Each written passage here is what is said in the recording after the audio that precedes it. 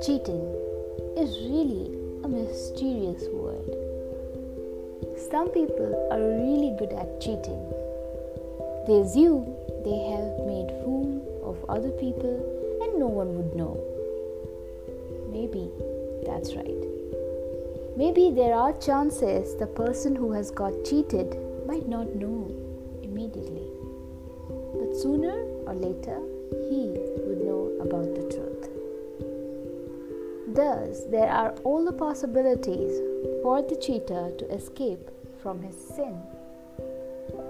Now, the question is, the harm which he has caused to the victim, is it greater or lesser than the harm which he has caused to himself?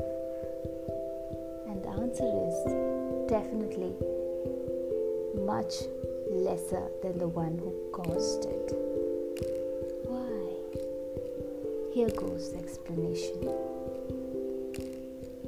We are the combination of matter and spirit. In core words, body and soul. And our soul is identical with the Lord. It is a fragment of His essence.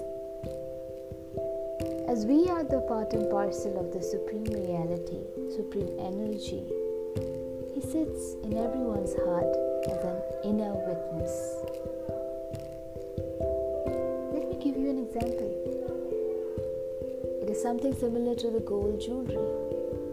We wore gold jewelry which are made up of gold.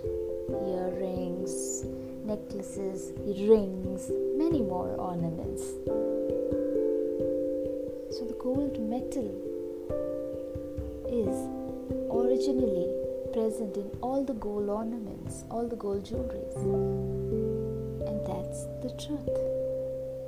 Similarly, we are the parts and parcels of His being, the Supreme Being. Thus, having the assumption that there is no accountability of actions, good as well as bad, is wrong. Everything is noted in our life's account book and everyone gets to know about it. Maybe other people may not, but our self knows because we are the witness of our own deeds.